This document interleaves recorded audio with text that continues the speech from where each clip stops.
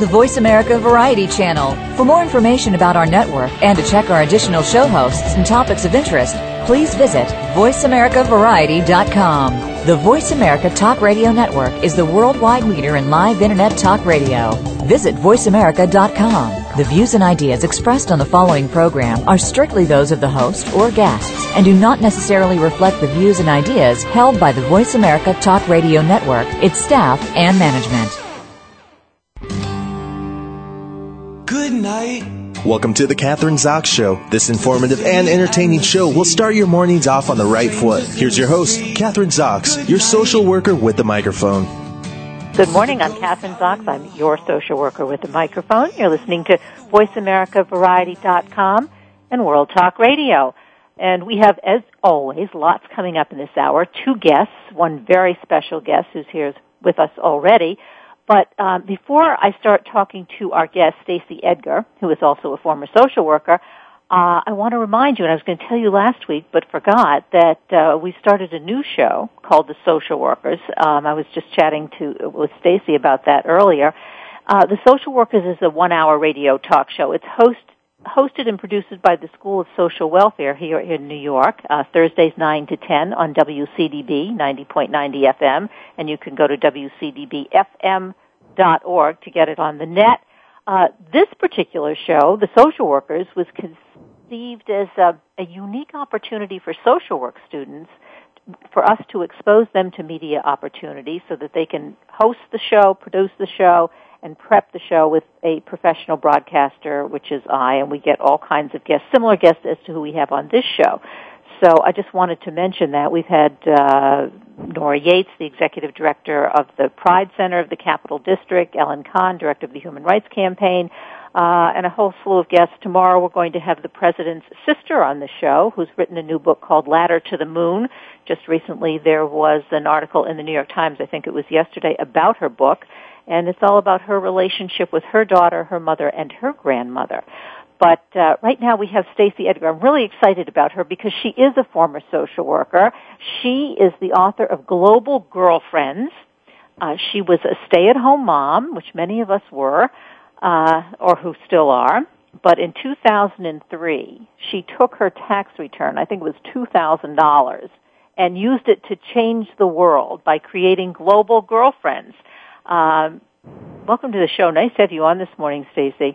Thanks so much for having me, Kathryn. Yeah, it's an exciting story. It's one that kind of maybe all social workers dream about. You know, I can do good work here and around the world, and then I can still generate some income from it. So, I think that's very true. Yeah. So, as a social worker and as a stay-at-home mom, what made you decide to take your $2,000 tax return and use it to change the world? Well, as you know, being an MSW, we get the chance to see what opportunities really can do for people. You know, so often when I was a social worker and I got a client, the first thing I did was look at, not what's their problem necessarily, but what are the resources they need? What are the opportunities that would get them from place A where they were to place B? And so my mother-in-law, my father-in-law was in Illinois state government, and when he left office, my mother-in-law was asked to be on a board of the United Nations World Food Program. And so she traveled to these places where the food program was giving food assistance, and there was always a women's enterprise project associated with the NGO where the food assistance was being given. So she brought me back these great souvenirs, necklaces, scarves, really beautiful things made by talented women who, again, didn't have a market opportunity. They were sitting out in the sun hoping that some aid workers would come by and buy their goods. So we kind of talked for 3 or 4 years, how could you get something started? How could you really make a difference for these women? And as a social worker, I had worked with some welfare to work projects and work opportunity projects in the States as well, actually placing women in those organizations. And so I thought the combination of starting with a few of the organizations I'd worked with in the U.S. and then a few of the women's groups she had met in Africa and India, we just have kind of a big home party as an awareness event, not necessarily as a business. But we sold out of almost everything we had in the first night, and people said, please come to my house. Please come to my house. I would like to have my girlfriends help your girlfriends. And that's really how the business got started. You know, as I'm listening to your story, I'm thinking, and you're describing your background in MSW as a social worker, but you also, there's another piece there. You're a businesswoman. You had this, you know, you were able to tie all of this together. You talk, you know, and I guess I'm really interested in how you did that. I mean, it sounds simple when you describe it. You know, here we had the party with, you know, it wasn't we were going to not necessarily sell a lot of stuff, but oh my gosh, we did. But, you know, what's, you know. Well, and it's not simple, but on the other hand it is. I think, you know, again, I was actually asked by the business school at the University of Illinois where I went and got my MSW recently about my coursework and how my coursework in social work prepared me to have a business. And I really feel like social workers are some of the best at using their resources, right? We take the little we have and we figure out how to stretch it and make it work. So to me, investing small amounts of money, which is what I had to begin with, $2,000 that, you know, my husband and I got from our 2002 tax refund, how could I get enough product, enough variation that would interest women in the product? But then, you know, really taking that to the next step and helping to teach the women we started to work with, how do you make sure that your product is marketable? How do you get the most out of your opportunity? And it's really taken off from there. I think the reason I started a business instead of a nonprofit, because a lot of people have asked me, hey, from a social work background, why wouldn't you start a nonprofit versus a business? I think good business begets good business. So if my intention was to help these women really start their own small businesses that were profitable and found more customers than just Global Girlfriend, I needed to run a business that helped them to do that. I needed to ask them to make marketable products, to improve their quality assurance so that when those products reached their customers, people were happy with them. They were consistent. The products didn't fall apart. So I really think starting as a social worker with very limited resources and figuring out how to get the most out of those is what helped me most in growing my business. So your social work background, being clever about what little resources you had and putting them to good use, I think that's true. That's definitely true about social workers. But Global Girlfriend, the company, okay, let's talk about specifically, because what do you market? Sure. What do you market to? Where do you get all of the, you know, your, it's accessories and jewelry. You know, tell us specifically how the company operates. Absolutely. Yeah. Well, we now work with about 60 different women's nonprofits, women's small businesses, and women's cooperatives around the world in 21 different countries, including some groups here in the United States. And the way we work is we start with a group and we look at what their talents are. So if they're great at crocheting or they're great at beading jewelry, we take a look at what they can do, and then we help provide them with designs that we think will sell in the U.S. market. We sell all women's accessories, women's apparel, and women's gifts. So are these all, I'm going to interrupt for a minute, are these, of course, Stacey, are these all third world countries? They're all developing world countries and also the United States. In the United States, we work with women's nonprofits that are welfare to work projects or projects within women's homeless shelters, and the rest are developing world countries. But yeah, we sell girly accessories, and the way we work with our groups is we provide them with the designs, then they make samples, and at the time we place our order, we work in a fair trade model. We pay them a 50% microloan up front so that we never want women putting out their own money for our beads or for our fabric. So we give them the money up front for the materials, and then when they complete the order, we pay them the other 50%, and we pay all the shipping and duties. So people often say to me, oh, how much of the money goes back to the women? The women are paid 100% up front on their products. If we never sell one, you know, it's on us, not on them. and then we mark it up one time, which in our business strategy pays for our staff salaries, our catalog, our website. And then we also have a wholesale business in which we sell to Whole Foods around the country, Target.com, and about 1,000 different boutiques around the United States. So I have two questions here. You said, you design the products and then you present the design to the women and then they make whatever the product is with that design. Let's take an example. How do you do this? You go into a country like Uganda, because I know that's one of the countries that you go to where the women design the jewelry and the accessories. And what kind of resistance do you get? What's the process to going into Uganda and gathering these women? And what do they think of you, and what kind of, how much resistance do you get, even from the women themselves? None.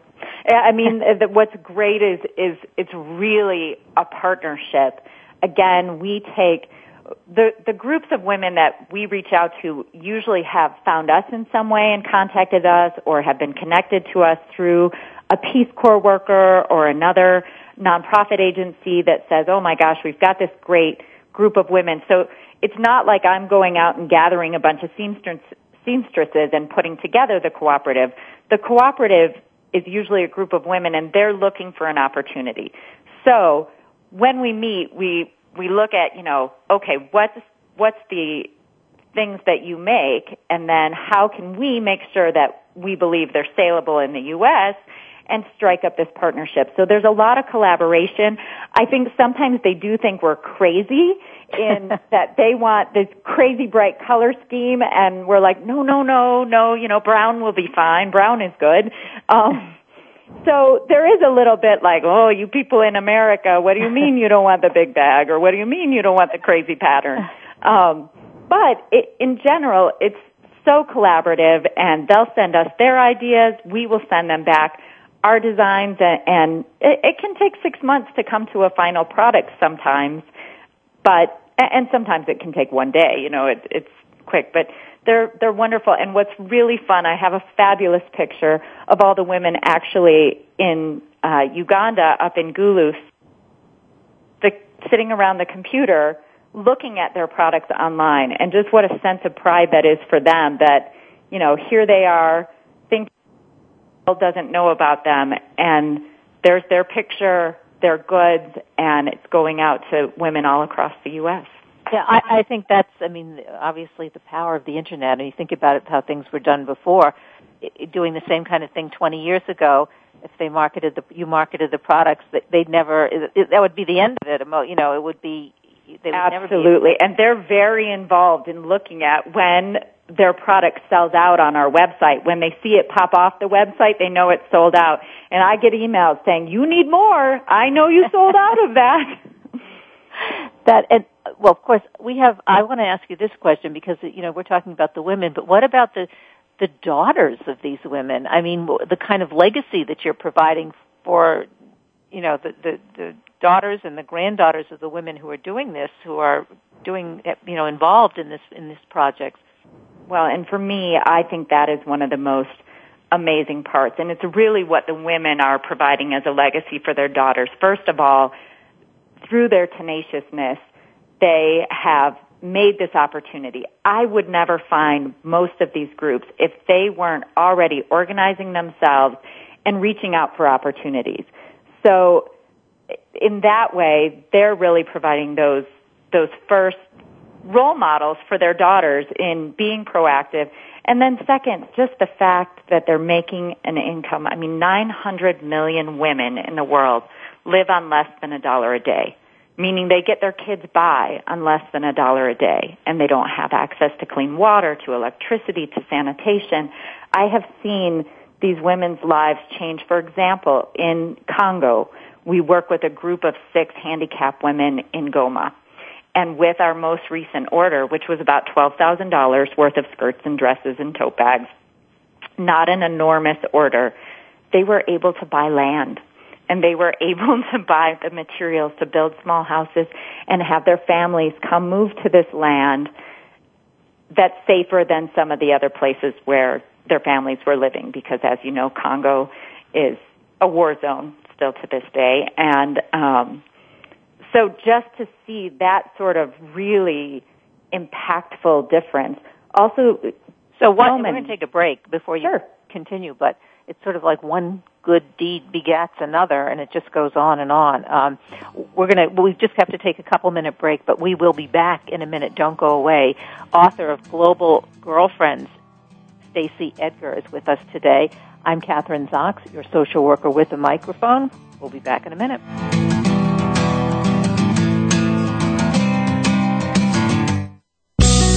Be sure to friend us on Facebook. You can do it right now. Visit Facebook.com/Voice America or search for us at keyword Voice America. Do you need directions to solid financial future? If so, the Money Answers Show with Jordan Goodman will provide you with a roadmap to making smart money decisions in every area of your personal finances. Join Jordan every Monday at 12 p.m. Pacific Standard Time, 3 p.m. Eastern for the Money Answers Show on the Voice America Business Channel. Learn how and where to get the best deals on mortgages, cars, and insurance. Find out the best ways to save for college and retirement. Get out of debt, improve your credit rating, and save on your taxes. The Money Answers Show with Jordan Goodman will provide you with great tips on investment opportunities in real estate, stocks, annuities, and other investment vehicles. That's the Money Answers Show with Jordan Goodman on the Voice America Business Channel every Monday at 12 p.m. Pacific Standard Time. Tune in every Tuesday at 8 a.m. Pacific Time for The Growth Strategist with Eldonna Ambler. On the show, Eldonna and some of today's top business professionals will discuss some of today's most pressing business issues that hold you, the business owner, back. Eldonna will also give you 21 ways to grow with her list of growth strategies. Grow smart, grow profit, and grow your business with Eldonna Ambler and the Growth Strategist every Tuesday at 8 a.m. Pacific Time, right here on the Bottom Line in Business Talk, Voice America Business. Stimulating talk gets those synapses in the brain firing really fast. All the time. The #1 internet talk station where your opinion counts. VoiceAmerica.com. You're listening to The Kathryn Zox Show. If you would like to join our conversation this morning, call now. The toll-free number is 866-472-5788. That number again is 866-472-5788. We're back. I'm Kathryn Zox. I'm your social worker with a microphone on VoiceAmericaVariety.com and World Talk Radio. Joining me this morning is formerly stay-at-home mom, Stacey Edgar, author of Global Girlfriends, and started a company, Global Girlfriends, where she, if you're just joining us, her story is she took $2,000 in a tax return and used it to change the world by creating this company, Global Girlfriends, which is worldwide, helps women worldwide rise out of poverty by providing a market for their, and this is what we've been talking about, handmade, eco-friendly, fairly traded goods. Such important work, and as we say, a former social worker. So, Stacey, before we took the break, you began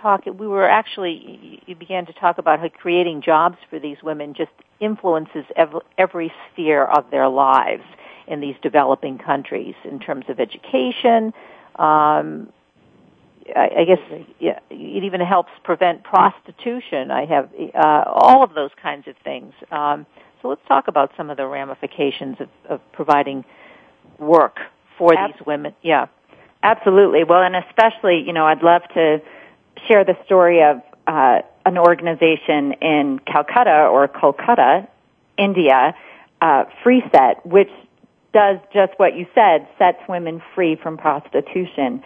I was just in India in January visiting Free Set, and it was absolutely amazing. A couple named Carrie and Annie Hilton had the inspiration to do something in the world, and they didn't really know what.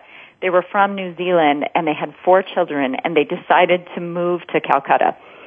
Just had never been there. They just decided that was their calling, and they rented a flat, sight unseen, and then woke up 2 days later to realize they were 1 block from Asia's largest red light district, Sanaagachi.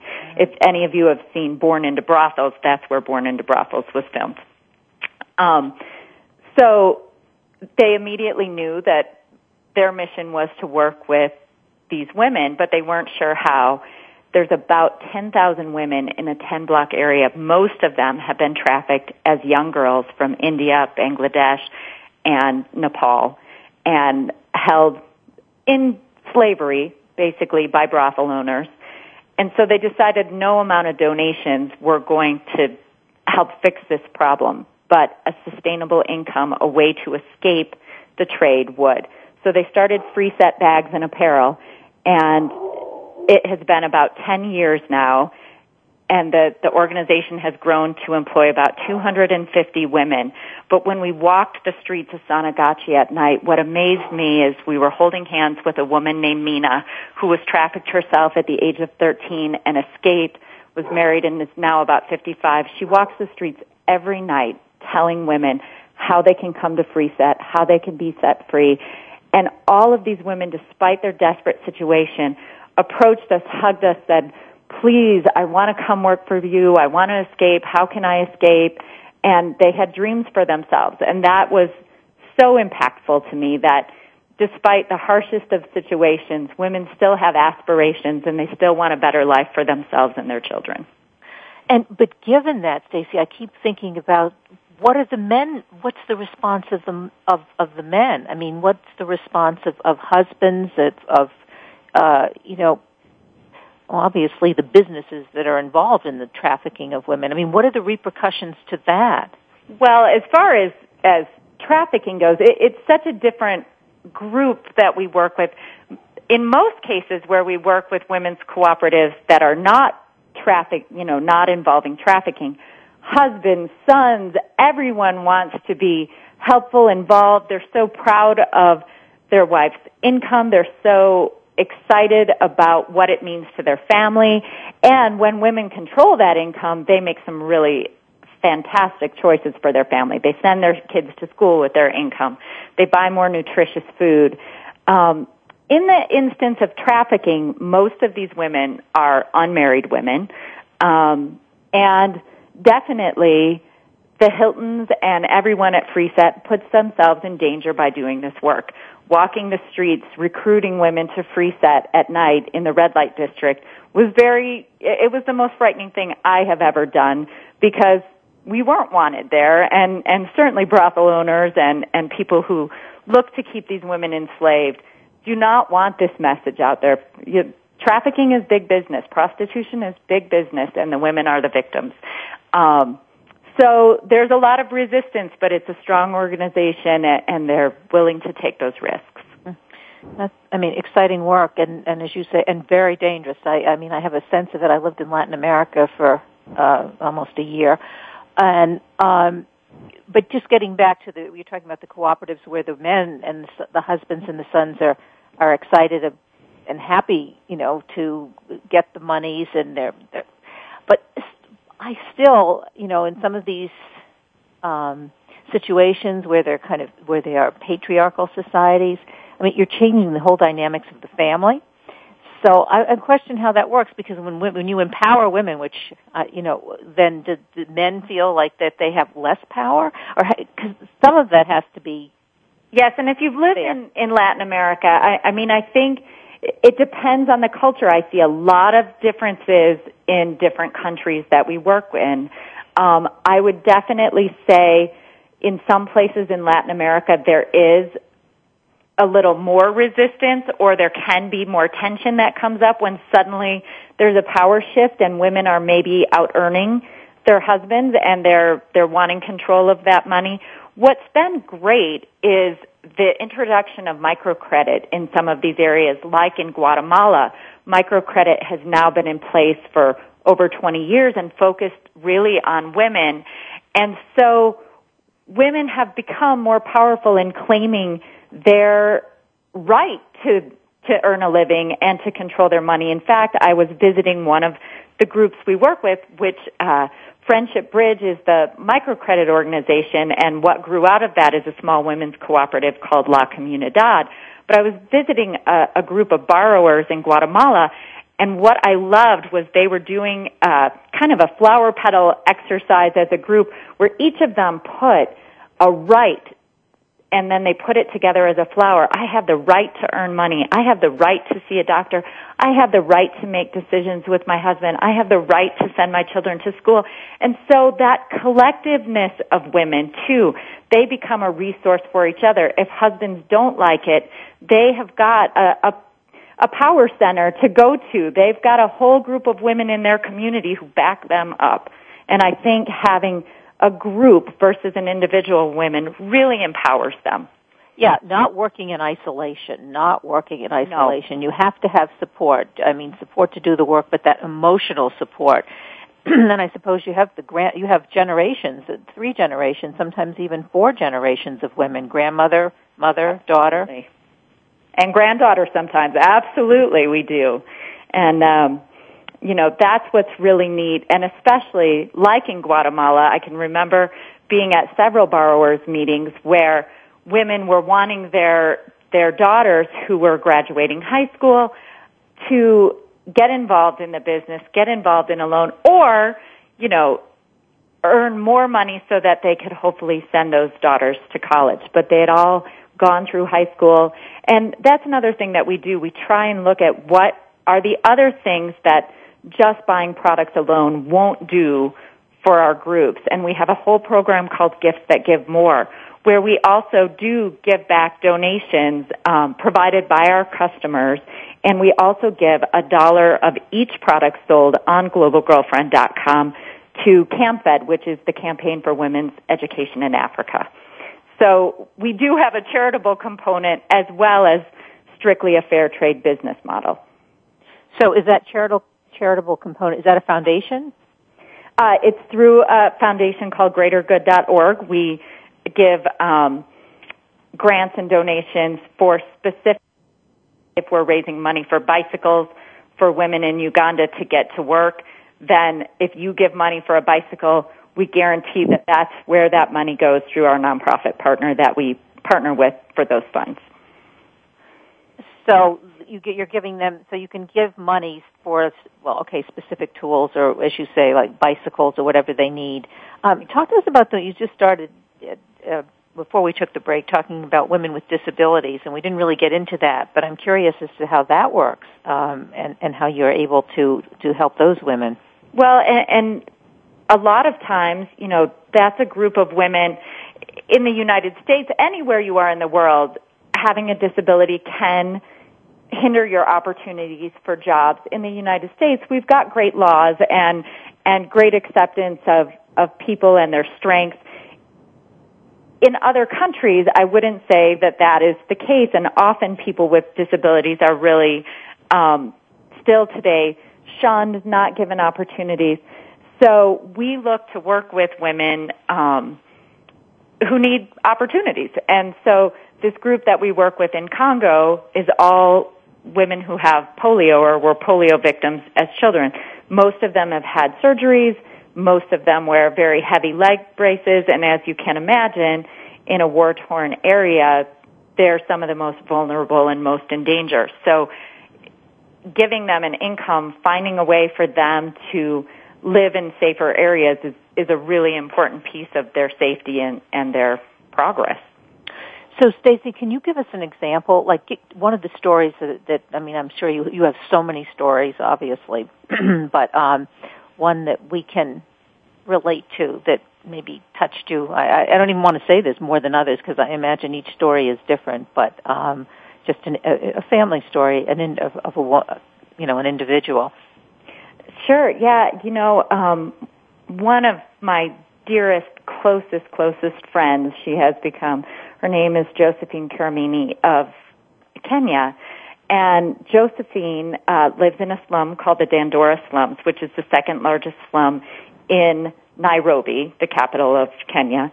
She and a couple of her friends really they needed to earn an income. And they wanted to start a craft business. They all 3 made crafts, and they had about 30 other friends who really were interested in trying to start a craft business from a market stall in their slum. But they had no capital. It wasn't like they could go to the family kitty and borrow the $2,000 tax return. Right. So these 3 friends cooked up a plan and started cleaning offices and cleaning homes until they could afford one sewing machine and a market stall in their, which is kind of a 10 by 10 metal shed in their neighborhood. And they worked to kind of get a local business. They went to hotels, they went to different gift shops, and they got a small local business going. And then in 2007, when Kenya had horrible election violence break out, their market stall was burned, all their products were burned, they lost everything. One of their 30 women friends that was working with them was shot and killed. But instead of quitting, they had seen the potential difference it could make in their lives. They had started to see some sales, and they started cleaning offices again. They started cleaning homes again until they could afford another sewing machine, another computer, and they reached out to us, and we brought in their products, and I've been to visit. It has made an enormous difference. But interestingly, when I visited, I always try and take some gifts. And one of the gifts I brought was several packs of pencils. These 30 women sat and divided up each pack so that equally everyone took just the same amount of pencils home to their children. So the smallest bit of help really makes a difference. I've had women say to me, gosh, all I'm doing is buying a skirt from you. Well, your skirt might pay Josephine's daughter's $14 school admission fee. And if she didn't have that $14 from the sale of the skirt to you, she couldn't send her kids to school. That's how low some of their costs are, but how unreachable they can be. We'll take a break now, but I want to get into that with you, because what can we do? How do we make a difference? I mean, listen to what you're doing and the difference you're making globally with women and their lives and their families. How can we get connected? How can my listeners get connected? Or social workers. Stacey Edgar, and she's the author of Global Girlfriends and Global Girlfriends Company. We'll be back in a minute. I'm Kathryn Zox, your social worker with a microphone.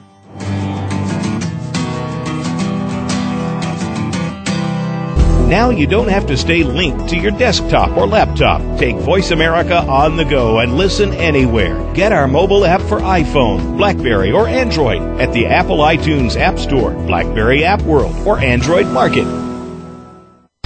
Go behind the scenes of what you see, hear, and read on the news. Learn the ins and outs of public relations on Stars of PR with Cindy R. every Thursday at 7 a.m. Pacific Time. Cindy Rakowitz is a Clio Award winner and founder of Rock and Roll Public Relations, who wants to share her PR experiences and knowledge with you. Learn how to handle a crisis, deal with celebrities, and become a terrific PR executive. Listen to the Stars of PR with Cindy R. every Thursday at 7 a.m. Pacific Time here on News Talk Radio, VoiceAmerica.com. Now you can take your favorite Voice America radio program with you anywhere. Sign up for our mobile app if you have an iPhone, Android, or BlackBerry. The Voice America Interactive Radio Player, powered by Aircast, gives you the freedom to listen to any of our programs, anywhere, live and on demand. No registration is required. Listen to your favorite Voice America hosts and discover new ones. Download the Voice America mobile app for iPhone, Android, or BlackBerry, powered by Aircast. Visit the Apple iTunes App Store, BlackBerry App World, or Android Market. Streaming live, the leader in Internet Talk Radio, VoiceAmerica.com.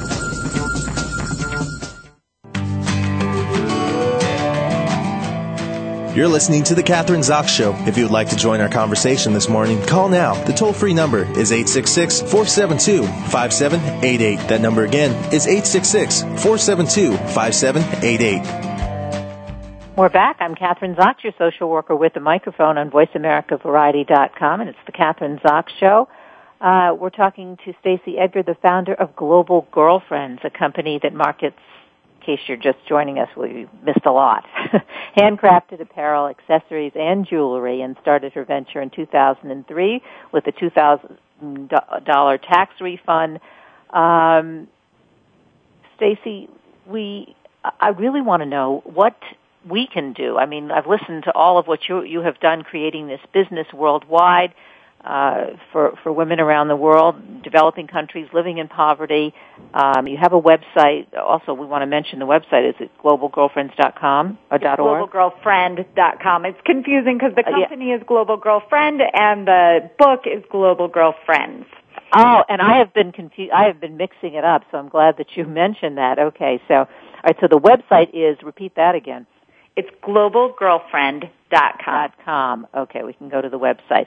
So what can we do? How can we get other women, involved in businesses like yours or ventures like theirs? I mean, how do you may be passionate about wanting to do something, but how do you put that into a career, a viable career? I think there's a couple really important things, and it's part of why I wanted to write the book. In fact, it's the ending to my book is kind of 5 steps on how you can get involved. I think people look at big problems and think, gosh, that sounds great, but I can't start a business, or I can't. But I don't think you have to start there. I think you can start small with what your passion is. First of all, even shopping for fair trade items makes a huge difference. Like I said, one skirt can send a woman's child to school, and it's that individual connection, one person at a time, making a small difference. So every time you buy a fair trade chocolate bar or a fair trade cup of coffee, you are making a difference. And it's really important in my mind that we don't neglect the small things. One of my absolute heroes, Mother Teresa, once said, we can do no big things in the world, only small things with great love. And we can't neglect the fact that every small act, whether it's just shopping fair trade or giving those used clothes to Salvation Army when they call, it does make a difference. In Haiti, in Latin America, our used clothing ends up as the clothing that is shipped to them. So small things make a difference. But then I think if you want to take the next step, really take a look at what you're passionate about. Your passion and my passion might be different, or we might have a different way of executing it. And take a look at your passion and then get started in a small way. How can you pursue that? How can you look into resources or get involved in some way, whether that's volunteering or whether it's starting with, with a small group that perhaps you meet on a trip and you want to market their products. I think there's so much room for more fair trade companies like Global Girlfriend. Like I said, 900 million women live on less than $1 a day. One company can't even take a bite out of that, but many women getting involved can. That's great advice, and I think it's as you say. I think it's simpler to do than people think, because we do. We look at these problems in the world and think, what can I do? I mean, I'm just one person. It does, and we have that mentality sometimes. I can't make a difference. There's such overwhelming problems in Latin America and Africa and developing countries and India. I'm just one person. But as you explain it and you make it sound not easy, but doable. And I think that, that's the inspiration we need. I mean, I'm thinking of myself, social worker. I like to you ask me how I became a social worker, right, how a social worker does radio shows. Well, I just combined, as you say, my passion for doing theater and being on the air to talking to people, getting people like you on the show to talk about these social issues and getting the word out there. So that's one way of doing it in my case. And that is what's important. Your interest, your passion, what you're great at might not be the same as what I'm great at, but look at you bringing these messages of hope, of inspiration, of what different people are doing out to your listeners every day. If you weren't the bridge, that wouldn't happen. And that's how I really feel like Global Girlfriend is the bridge from one woman to another woman. I try and think of it as one product, one customer, one woman.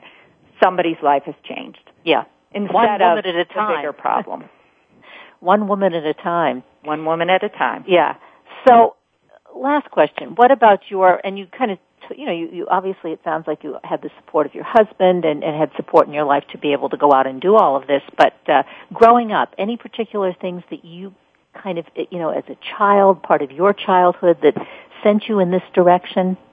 Well, I think I have been blessed with two things. First, a harem of aunts, just a great group of women who have always shown me that women together can do more than anybody can alone. So my mom is one of 5 kids, only one boy in her family, and my dad also is just one of 2, but his other sibling is a sister. And so I really spent my childhood with a great group of women who always collectively helped one another. And then second, I am from a small business family in a small town. My family has had a concrete factory in Hinckley, Illinois for over 100 years. And just seeing that ability to keep something going and be sustainable over time, using your resources in good times and bad, was a really good lesson to me, and it's something I try and pass on to the women that we work with, that, yep, times aren't always good, but here's what you can do to keep going. And so those are 2 really important lessons that I learned from childhood. Yeah, and appropriate ones. I think women do have that staying power even in bad times, even in an economy like this. I think one of my girlfriends once said, we're sort of like the ever-ready bunnies. We just keep on going. Absolutely. It may not be that exciting all the time, but it's sort of like you just keep on doing it, and eventually it gets done. So I think that is good advice. I want to globalgirlfriend.com. I know you go around and you talk to universities and colleges and inspire young women, which is what we want to do, obviously. So I invite you. I'd love to have you on my other show, The Social Workers, because that is at one of the biggest universities in the country, State University of New York in Albany. We've got 25,000 students, I think.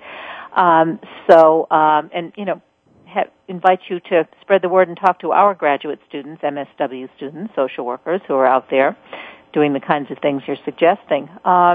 Great having you on the show today. Thanks, and I hope that everyone will seek out the book, Global Girl Friends, at your local bookstore or Amazon.com or BarnesandNoble.com. Okay, so we can get it at bookstores everywhere. Bookstores everywhere, and if they don't have it, ask for it. Yeah, they'll get it for you. Probably should, Stacey, as you're describing it probably should be a required text for social workers, undergraduate and graduate students. Well, I have been fortunate in that some universities have been looking at it as a textbook. It actually just came out yesterday. So that would be my greatest gift, is if students and universities picked it up as a textbook and as really a starting point on social business and the ability to blend our social efforts and social justice with business concepts. Yeah, and it's all, and obviously the whole thing is, it's social work, it's another show, but has changed, as you've described, with the Internet, so it includes the whole world. So, it does. We'll have to say goodbye, but great talking to you. And Kathryn, thanks so much for having me. Thank you so much. Stacey Edgar, the founder of Global Girlfriend. You can go to globalgirlfriend.com. I'm Kathryn Zox, your social worker with a microphone. We have another guest coming up in this hour, and it's Susan Shapiro-Barra. She's been on the show before. She's an expert on mother and daughter issues, author of You're Grounded Forever, but first let's go shopping. But she's got something else she's going to talk about today. Don't go away. We'll be back in a minute.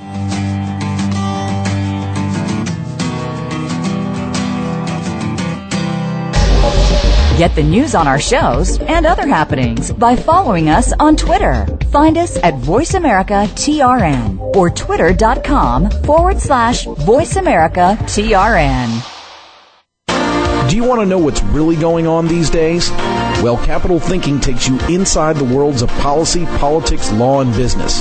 What happens in Washington, on Wall Street, and in our nation's legal system impacts your business every day. We're taking you on a behind-the-scenes tour of all of it. Each week, we bring you unfiltered conversation with a variety of influential policymakers, lawyers, and business leaders. I'm Kevin O'Neill, and I'm your host as Capital Thinking tours the halls of power. Join me for Capital Thinking on the Voice America Business Network each Thursday at noon Eastern and 9 a.m. Pacific Time. Want to know what's going on behind the scenes with your favorite Voice America Talk Radio Network host? How about what's new with our network?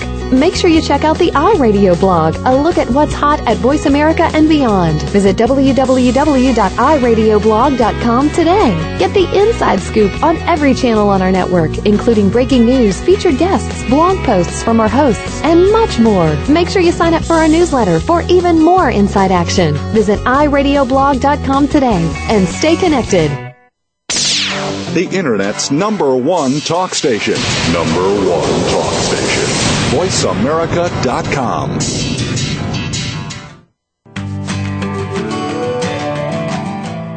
You're listening to The Kathryn Zox Show. If you would like to join our conversation this morning, call now. The toll-free number is 866-472-5788. That number again is 866-472-5788. We're back. I'm Kathryn Zox. I'm your social worker with a microphone, and it's the Kathryn Zox Show you're listening to on VoiceAmericaVariety.com, World Talk Radio. And my next guest is Susan Shapiro-Barris. She's been on the show before, so many of you have heard her on the Kathryn Zox Show. She's an expert on mother and daughter issues. She's author of several books, but one, I think the last one she was on the show for was You're Grounded Forever. But first, let's go shopping. She has 2 daughters of her own, so she really is the expert. But today, we're going to be talking about this recent, I don't know if you call it a phenomenon, this happened in March, regarding Abercrombie & Fitch, the clothing store that all the kids go to. I know my sons used to shop there when they were younger. And apparently, what they've done, and I should let Susan explain it to you, they've had advertisements where they were advertising these tiny little bikinis and push-up bikinis, I guess these push-up bra bikinis for girls as young as 12 years old. Is that simply just a matter of bad taste, or is there more far-reaching social implications for this?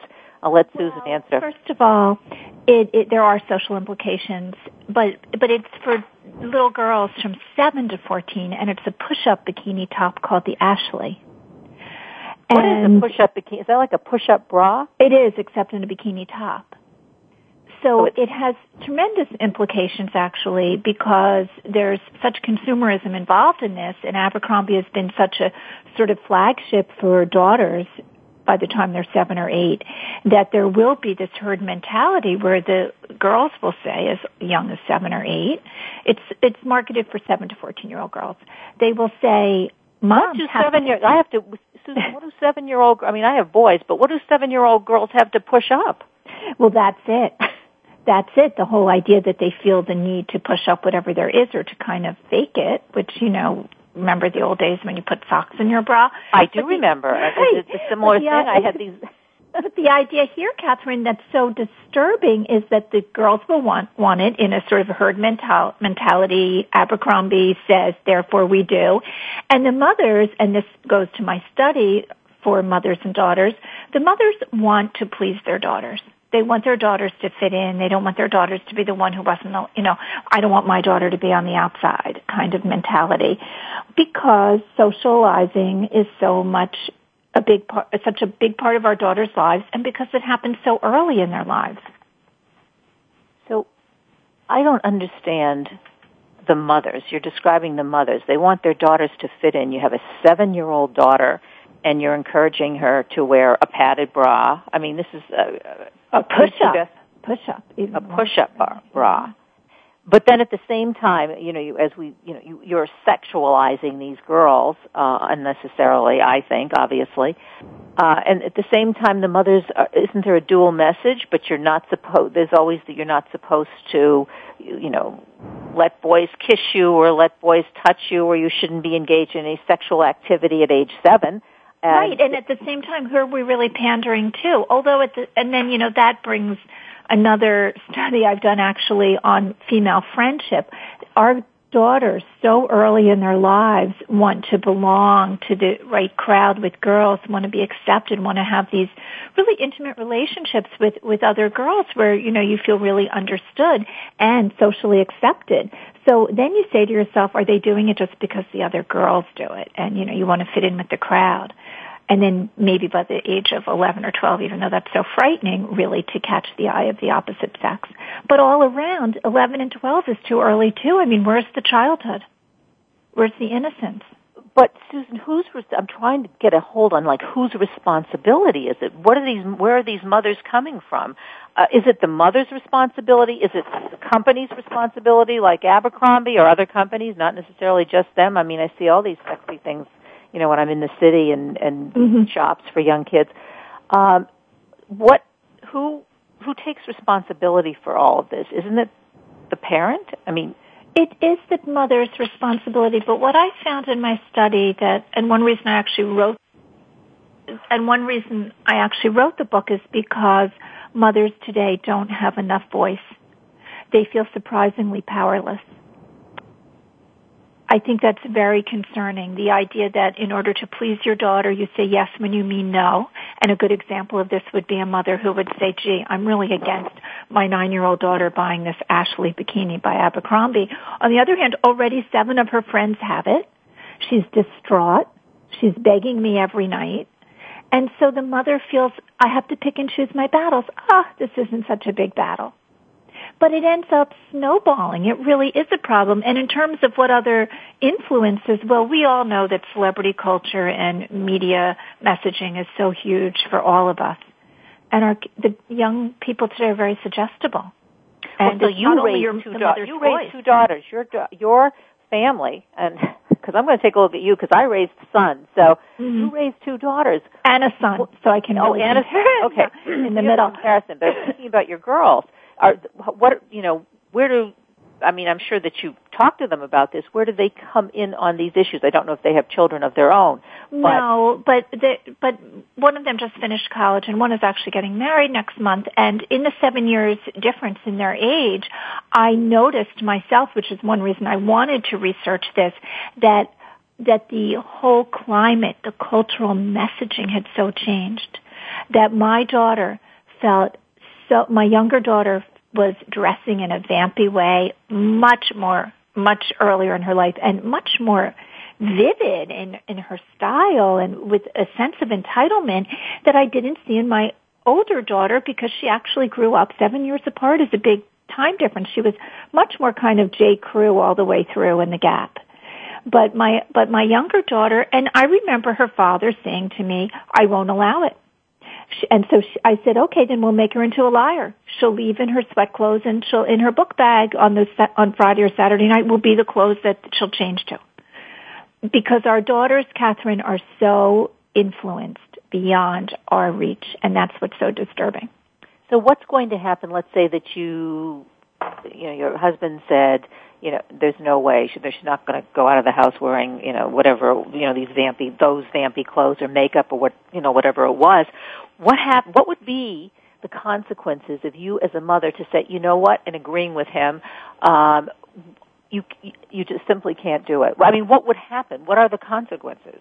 I think that for me in particular, and I spoke with hundreds of women about this. I mean, I interviewed one woman who had a 6-year-old daughter who wanted her hair keratin straightened. I interviewed one woman whose daughter at about the same age wanted a pair of sneakers, and when the mother bought the wrong ones, the daughter was mortified and fell apart, crying, everyone will laugh at me, you didn't get the right pair. So I think that you're up against so much that you end up making excuses. You say, okay, so let her have the sneakers, let her wear the clothes. Let me sort of close my eyes when she leaves here in sweat clothes and ends up, changing in her friend's house. Because we really don't want our daughters to be disenfranchised. Mothers kept saying to me, I remember what it was like to be 12, 10, 20, 24.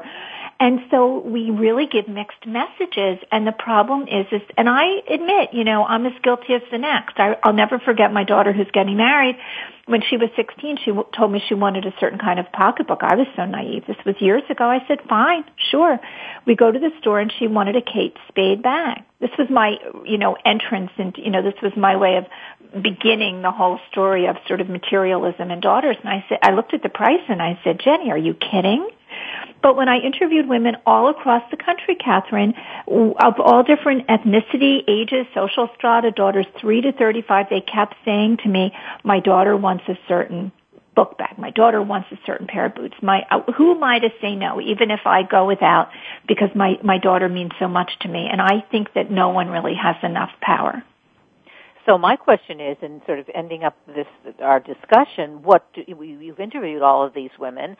It seems that, as you say, across the board, demographics, it doesn't seem to make any difference.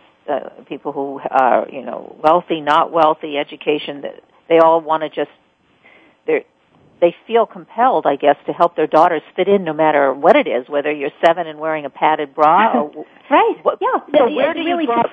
what would you suggest for, we're lowering the bar. It gets lower and lower, or higher and higher, whichever way you're looking at it. Well, what I suggest in the book is to pick and choose your battles and to be a little bit more honest with yourself, to have more courage, to not just say what's happening with my daughter, but what's happening with me as a mother.